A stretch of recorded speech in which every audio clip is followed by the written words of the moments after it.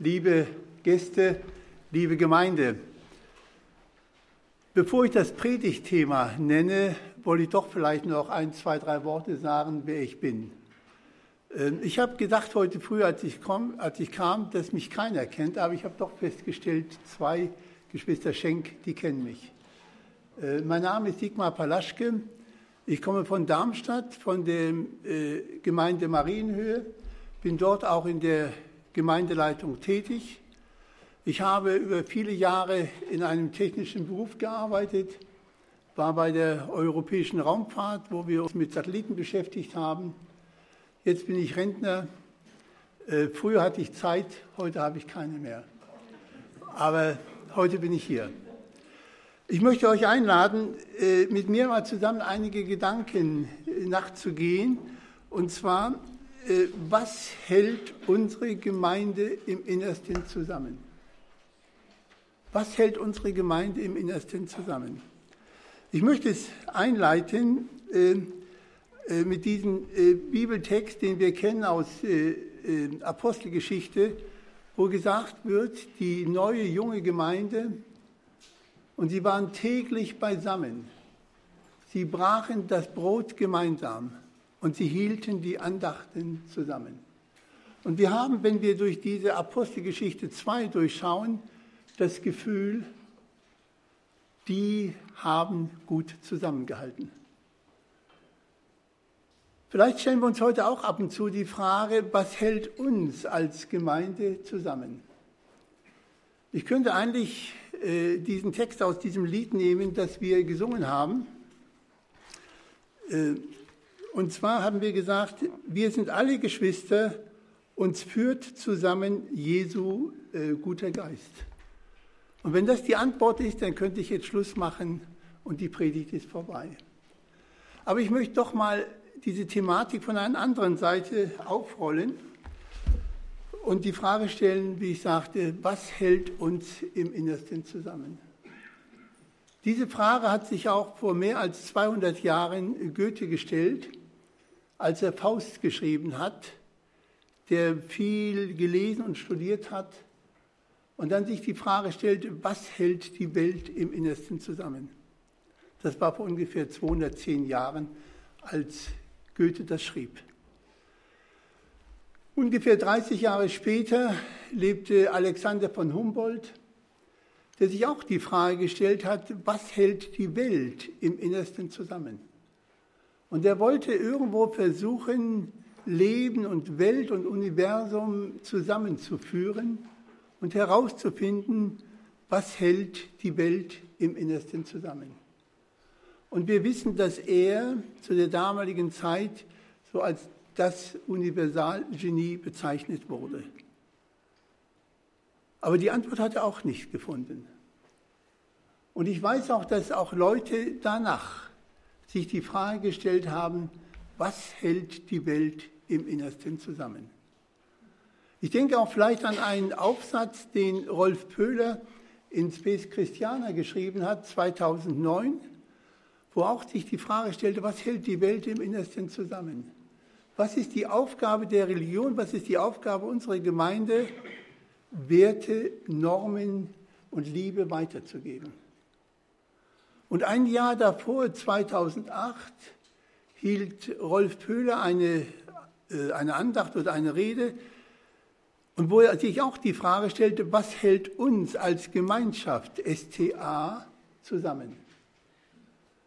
Und er zitierte ein Buch von Johnson, wo gesagt wird, Adventgemeinde in der Krise. Und er sagt, dass wir vielleicht in unserer heutigen Zeit darunter leiden, eine große Kritikfähigkeit an den Tag zu legen und dass wir auch als Gemeinde, als Ganze auch unter Splittergruppen leiden.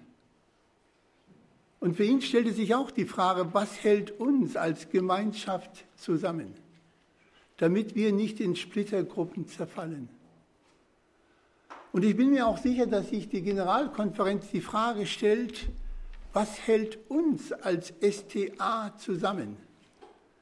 Wenn ich einfach daran denke, dass wir vor knappen 50 Jahren 2 Millionen Adventisten auf der Welt hatten.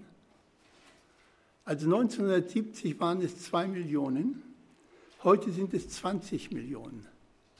Und wir haben einen rasanten Auftrieb gehabt, eine rasante Vermehrung gehabt, eine Vergrößerung gehabt. Wenn ich einfach daran denke, in 1992 hatten wir 8 Millionen Adventisten, 2008 haben wir 16 Millionen und heute haben wir also ungefähr 20 Millionen Adventisten. Und da stellt sich auch da, glaube ich, für die Generalkonferenz die Frage, wie halten wir diese Gemeinschaft global, weltweit zusammen? Was hält die Gemeinde zusammen? Und ich glaube, diese Frage stellt sich nicht nur die Gemeinde als solche, als Ganzes, sondern auch manche Gemeinde selber stellt sich die Frage, was hält uns im Innersten zusammen? Auch wir auf der Marienhöhe haben uns auch die Frage gestellt, was hält uns im Innersten zusammen? Und da ist natürlich auch, glaube ich, sehr entscheidend, wie unsere Gemeinde, unsere Beziehungen aussehen in der Gemeinde selber. Ich denke vielleicht an ein Wort, was in ICOR oder ICOR, je nachdem, wie man es aussprechen will, gesagt wurde. Die Gründe, die am häufigsten von den Personen genannt werden, die die Ortsgemeinde verlassen, liegen auf der Beziehungsebene, dem Mangel an Zugehörigkeitsgefühl und das fehlende Eingebundensein in die Ortsgemeinde und die Mission. Und hier stellen wir uns nun die Frage, was hält uns im Innersten zusammen? Und ich muss ehrlich sagen, mich hat, wenn ich durch die Bibel durchschaue, die Wüstenwanderung des Volkes Israel fasziniert. Sie sind 40 Jahre durch die Wüste gegangen und sind nicht zerbrochen. Jetzt könnten wir im ersten Augenblick sagen, die konnten auch nicht, weil sie eben durch die Wüste gegangen sind und weil sie keine Alternative gefunden haben. Aber ich meine trotzdem, wenn der Wunsch da gewesen wäre, dann hätten sich vielleicht Splittergruppen abgesetzt zu anderen Völkern und hätten etwas Eigenes unternommen. Aber mich, wie ich sagte, fasziniert, dass dieses Volk Israel auf der Wüstenwanderung, und die fand ungefähr statt 1270 bis 1230 vor Christus, dass dieses Volk zusammengeblieben ist. Und ich bin überzeugt, dass Gott diesem Volk gute Ratschläge gegeben hat, wie es zusammenleben kann und was es im Innersten zusammenhält. Und ich möchte heute früh mit euch gerade mal kurz durch diese Wüstenwanderung durchgehen, nur in ganz wenigen Schritten. Dann mal schauen, welche Merkmale hat dieses Volk Israel damals gehabt. Und dann vergleichen mit den heutigen Untersuchungen, was wir heute vielleicht über diese Fundamente eines sozialen Zusammenhangs aussagen. Und ich darf auch vielleicht ein kleines Ergebnis vorwegnehmen. Mich hat es fasziniert, dass das, was in der Soziologie gesagt wird, sehr gut mit dem übereinstimmt, was Gott dem Volk Israel gesagt hat. Schauen wir einfach mal durch ein paar Schritte durch, die das Volk Israel in der Wüstenwanderung unternommen hat. Ich muss zwar sagen, dass ich heute doch einiges an Daten bringe, aber ich habe es auch auf einem kleinen DIN A5-Papier zusammengefasst. Und wenn jemand es am Schluss der Predigt haben möchte, dann kann ich gerne diese Zettel geben, weil doch einige Daten mit drin sind. Ich würde einfach sagen, machen wir die Augen zu und wandern mal mit dem Volke Israel. Ganz kurz durch diese 40 Jahre. Das sind die Kapitel das 2. Buch Mose, das 3., das 4. und das 5. Was sehen wir im 2. Buch? Wir sehen das Passafest, das gegeben wurde als Zeichen der Freilassung aus Ägypten. Wir sehen die Wolken und die Feuersäule, die das Volk geleitet hat. Wir sehen den Durchzug durch das Schilfmeer. Wir sehen die Speisung mit Wachteln und Manna. Und wir sehen das Gesetz Gottes am Sinai. Und wir sehen dann auch die Stiftshütte und die Bundeslade, die gegeben wurde, auch vielleicht als Zeichen, dass man hier erinnert wurde, hier ist auch Gott mit uns. Und wir haben dann noch das Pfingstfest, was in 2. Mose 34 eingeführt wurde. Das ist 2. Mose, ganz kurz. In 3. Mose ist nicht so viel, was abläuft. Da sind mehrere Gesetze da, die Opfergesetze. Aber wir sehen auch in 3. Mose 16 wird der große Versöhnungstag eingeführt.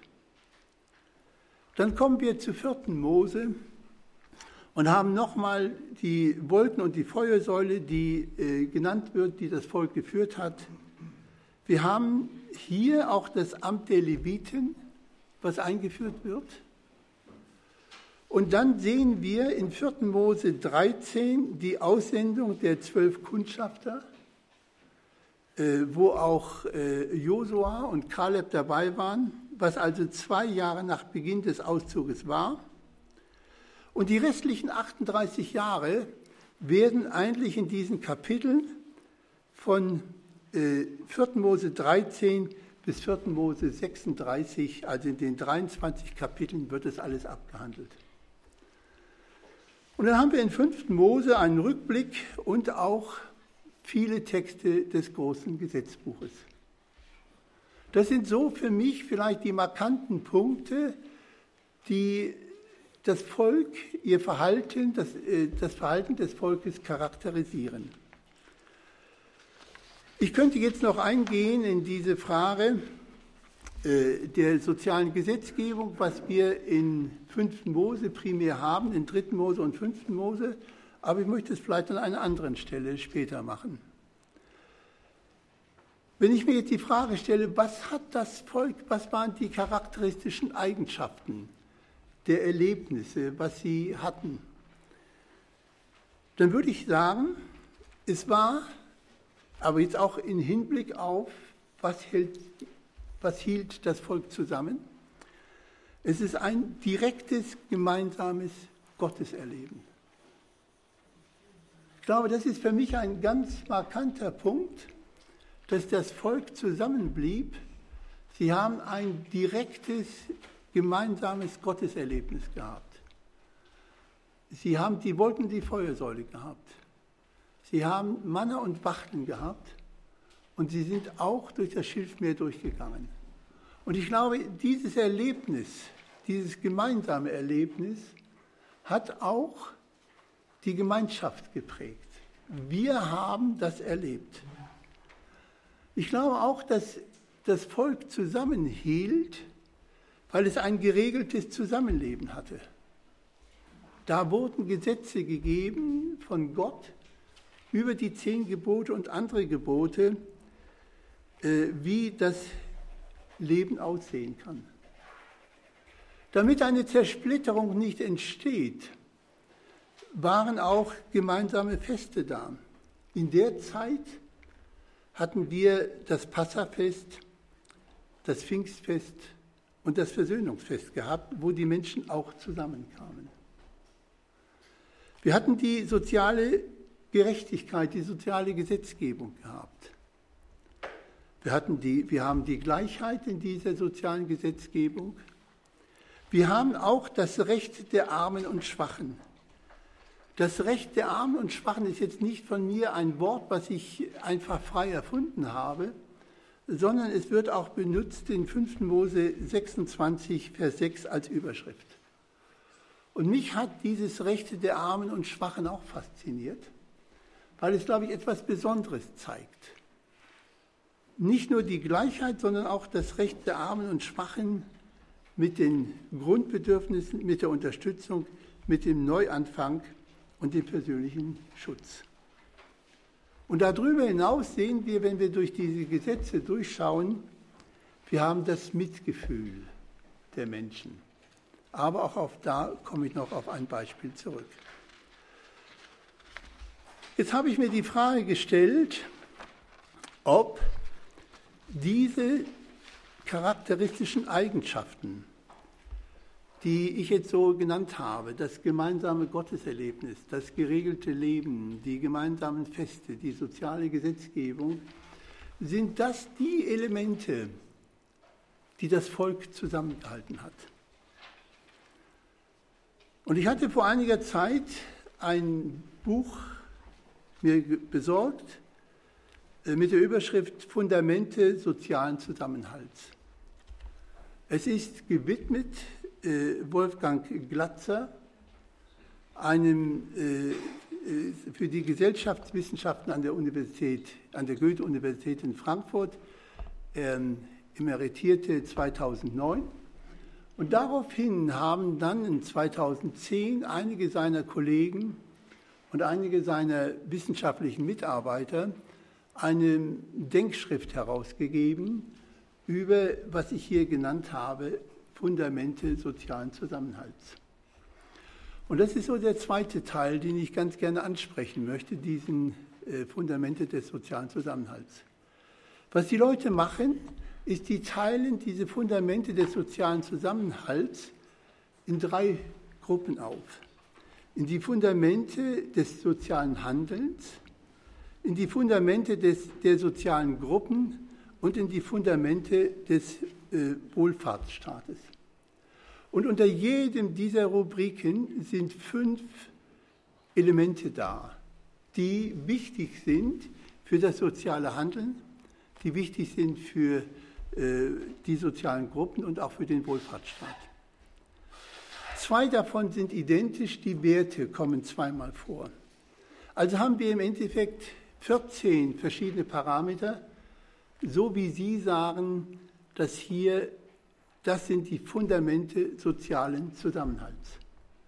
Wenn ich jetzt die 14 Elemente nehme und für jedes Element 2 Minuten bräuchte, dann sitzen wir noch relativ lange da. Deshalb möchte ich es einfach mal vermeiden und wie ich sagte, ich habe es aufgelistet hier auf dieser Seite. Wenn sich das jemand anschauen möchte, kann es gerne tun.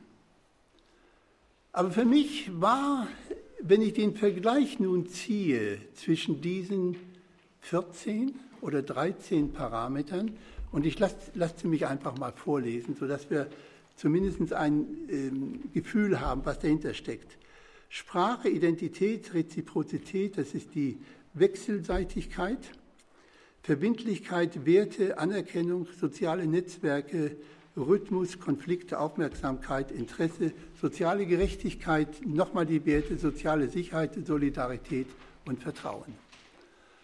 Und ich finde, dass alle diese Parameter, die hier vorkommen, auch in den Ratschlägen Gottes vorkommen. Ich habe einfach mal eine Gegenüberstellung durchgeführt, ist auch da, wo wir sehen, ich möchte nur einfach mal ein paar Beispiele nennen. Die Werte, die hier angegeben werden, haben wir in den Geboten, den 10 Geboten. Die soziale Gerechtigkeit haben wir auch in 5. Mose. Die soziale Sicherheit haben wir, die Grundbedürfnisse, das sehen wir in 5. Mose 24. Wir dürfen den Mühlstein nicht als Pfand nehmen, ist eine soziale Sicherheit da. Die Solidarität ist in der Unterstützung da. Der Rhythmus ist in den Festen da. Wenn nun hier auch von sozialen Netzwerken gesprochen wird, so meine ich, hat auch Gott durch diese Feste ein soziales Netzwerk erstellt, denn dadurch habe ich die Möglichkeit gehabt, mit anderen Israeliten zusammenzukommen. Reziprozität, die Wechselseitigkeit, haben wir auch da drin, weil auch Gott in diesem Volk einen Priesterdienst der Leviten aufgebaut hat, sodass sie anders gestellt sind als die restlichen Gruppen und zwar auch unterstützt wurden. Wir haben diese Verbindlichkeit und das Vertrauen. 4 Parameter würde ich ganz gerne herausnehmen. Um auch die Frage zu stellen, wenn wir uns heute überlegen, was hält uns im Innersten zusammen, möchte ich einfach mal diese 4 Parameter herausgreifen. Und zwar, das Erste, was wir gesehen haben, ist dieses gemeinsame Gotteserleben. Und ich bin überzeugt, dass dieses gemeinsame Gotteserleben etwas Wichtiges ist, was mit der Identifikation, mit der Gemeinschaft, mit dem, was im Innersten zusammenhält, beiträgt. Wir haben heute früh Erfahrungen gehört. Und wir alle haben Erfahrungen mit Gott. Du anders als du und ich. Aber die Frage stellt sich, ob diese individuellen Gotteserfahrungen uns verbinden. Wir können die Erfahrungsstunden haben, aber die Frage ist, verbinden sie uns wirklich im Innersten? Und für mich war auch die Überlegung, ob wir durch gemeinsame Projekte, die wir in der Gemeinde haben, auch gemeinsame Gotteserfahrungen haben können. Durch gemeinsame Projekte, gemeinsame Gotteserfahrungen, ob wir vielleicht dadurch auch ein Stück schaffen, was uns im Innersten zusammenhält. Ich müsste vielleicht noch erwähnen, dass diese ganzen 15 Parameter, die in dem Buch vorkommen, nicht betrachtet werden können als 15 isolierte Parameter, sodass ich also vielleicht ein Reifegradmodell erstellen kann, um nachzusehen, wie gut ist unser innerer Zusammenhalt. Und wenn wir feststellen, ein Parameter ist nicht so gut, dann müssten wir vielleicht an diesen Parametern nochmal etwas nachkorrigieren. Aber diese 15 Parameter oder 14 Parameter haben alle eine Wechselwirkung. Sie sind nicht isoliert. Und ich glaube, das sehen wir auch an diesen 3 Parametern, die ich herausgreifen möchte, wie sie alle zusammenhängen und nicht isoliert sind. Als erstes möchte ich ganz gerne diese Reziprozität nehmen, diese Wechselwirkung oder Wechselseitigkeit. Diese Wechselseitigkeit, und da sehen wir schon mal die Zusammenhänge der Parameter, Wechselseitigkeit ist auf Vertrauen aufgebaut und die Wechselseitigkeit gibt eine dauerhafte Beziehung. Gerade dieses Vertrauen ist entscheidend bei der Wechselseitigkeit, dass das auch alles laufen kann. Und es wird auch in dem Buch gesagt, dass also gerade diese Wechselseitigkeit, wie ich sie empfinde, durch das Vertrauen, für mich als ein individueller Maßstab ist für den Zusammenhalt der Gruppe. Ich glaube, diese Wechselseitigkeit ist sehr entscheidend. Wenn wir Gemeinde betrachten als ein Selbstbedienungsladen, wo ich mal komme, wann ich will und wo ich wieder gehe, wann ich will oder wann ich möchte, dann geht diese Wechselseitigkeit verloren. Und ich glaube, Wechselseitigkeit ist etwas Entscheidendes, was eine Gruppe trägt, wo ich weiß, alle bringen sich in diese Gemeinschaft ein. Wenn sich wenige einbringen und der Rest sich bedienen lässt, kann eine Gruppe eher auseinanderfallen. Und somit ist diese Wechselseitigkeit, diese Reziprozität ein sehr entscheidendes Element. Wir sind eine Gemeinde und in dieser Gemeinde gibt es unterschiedliche Aufgaben. Und ich glaube, der Zusammenhalt ist besser, ist günstiger, wenn jeder weiß, jeder arbeitet mit an dieser Wechselseitigkeit. Aber verbunden damit ist mit dieser Wechselseitigkeit ist auch die Verbindlichkeit. Hier wird auch gesagt, dass also eine Wechselseitigkeit ohne Verbindlichkeit nicht laufen kann. Der dritte Parameter, den ich habe, ist das Vertrauen. Aus dieser Wechselseitigkeit, aus dieser Verbindlichkeit entsteht Vertrauen. Ich weiß, dass der andere verbindlich zu seinen Zusagen steht und dadurch entsteht Vertrauen. Ich hatte mir manchmal die Frage gestellt, ist Vertrauen ein Topf, aus dem ich nur nehme, bis dieser Topf irgendwann leer ist? Und ich habe festgestellt, dass also gerade durch diese Verbindlichkeit Vertrauen wachsen kann und dieser Topf mit aufgefüllt wird. Und in der Hinsicht ist, glaube ich, diese Verbindlichkeit äußerst wichtig. Hier wird gesagt in dem Buch, dass also Verbindlichkeit nicht nur etwas ist, was ich formal zugesagt habe, sondern etwas mehr. In Wikipedia wird eine Definition gegeben von Verbindlichkeit, ist die Konsequenz, mit der eine Person gegenüber einer anderen zu einer getätigten Aussage steht. Aber die Leute hier erweitern diesen Begriff der Verbindlichkeit in der Art, dass auch etwas Nicht-Gesagtes auch dazugehören kann. Und sie bringen ein Beispiel von einem Ehepaar,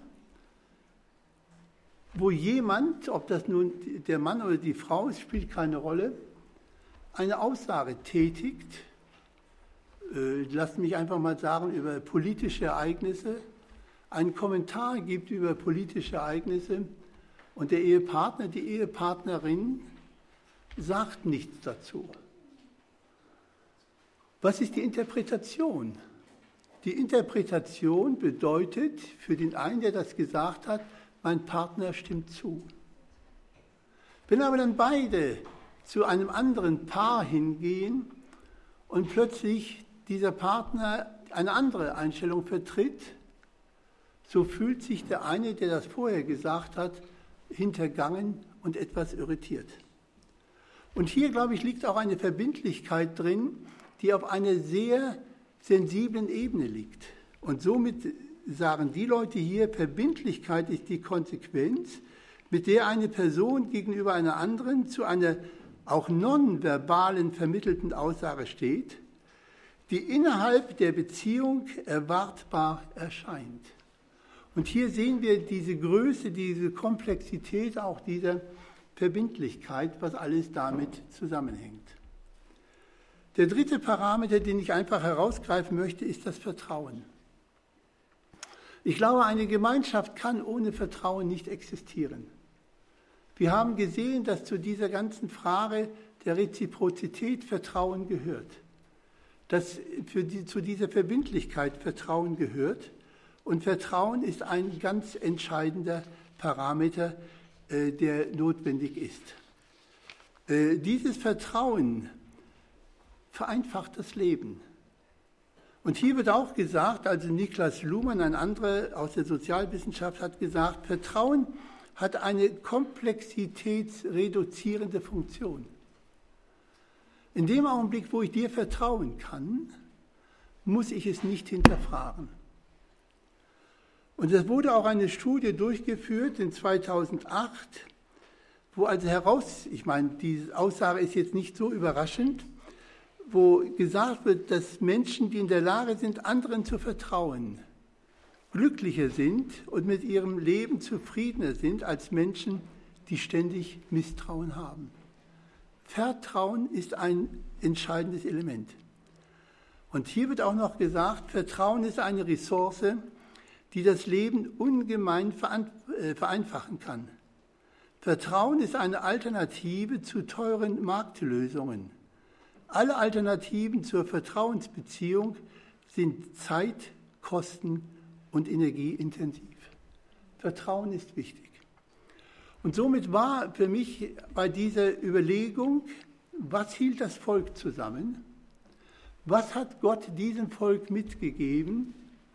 Ist sehr überraschend auch zu sehen, dass die heutigen Untersuchungen eigentlich genau die gleichen Aussagen bringen, die auch damals Gott dem Volk Israel gegeben hat. Ich finde, wenn wir uns einfach diese Gedanken des Auszuges aus Ägypten was Gott ihnen gesagt hat, zu Gemüte führen. Vielleicht können wir auch für unsere Gemeinde oder in dem Bereich, wo wir tätig sind, und uns auch die Frage stellen, was hält uns im Innersten zusammen, einige Gedanken herausgreifen. Nicht umsonst steht auch in der Bibel, alle Schrift von Gott eingegeben ist Nütze zur Lehre, damit wir aus diesen Aussagen lernen können. Ich wünsche uns allen eine Gemeinde, die im Innersten zusammenhält, wo wir wirklich als Gemeinde zusammenstehen und auch als Gemeinde gemeinsame Gotteserfahrungen haben und auch gemeinsam Mission betreiben können. Ich wünsche uns allen Gottes Segen. Amen.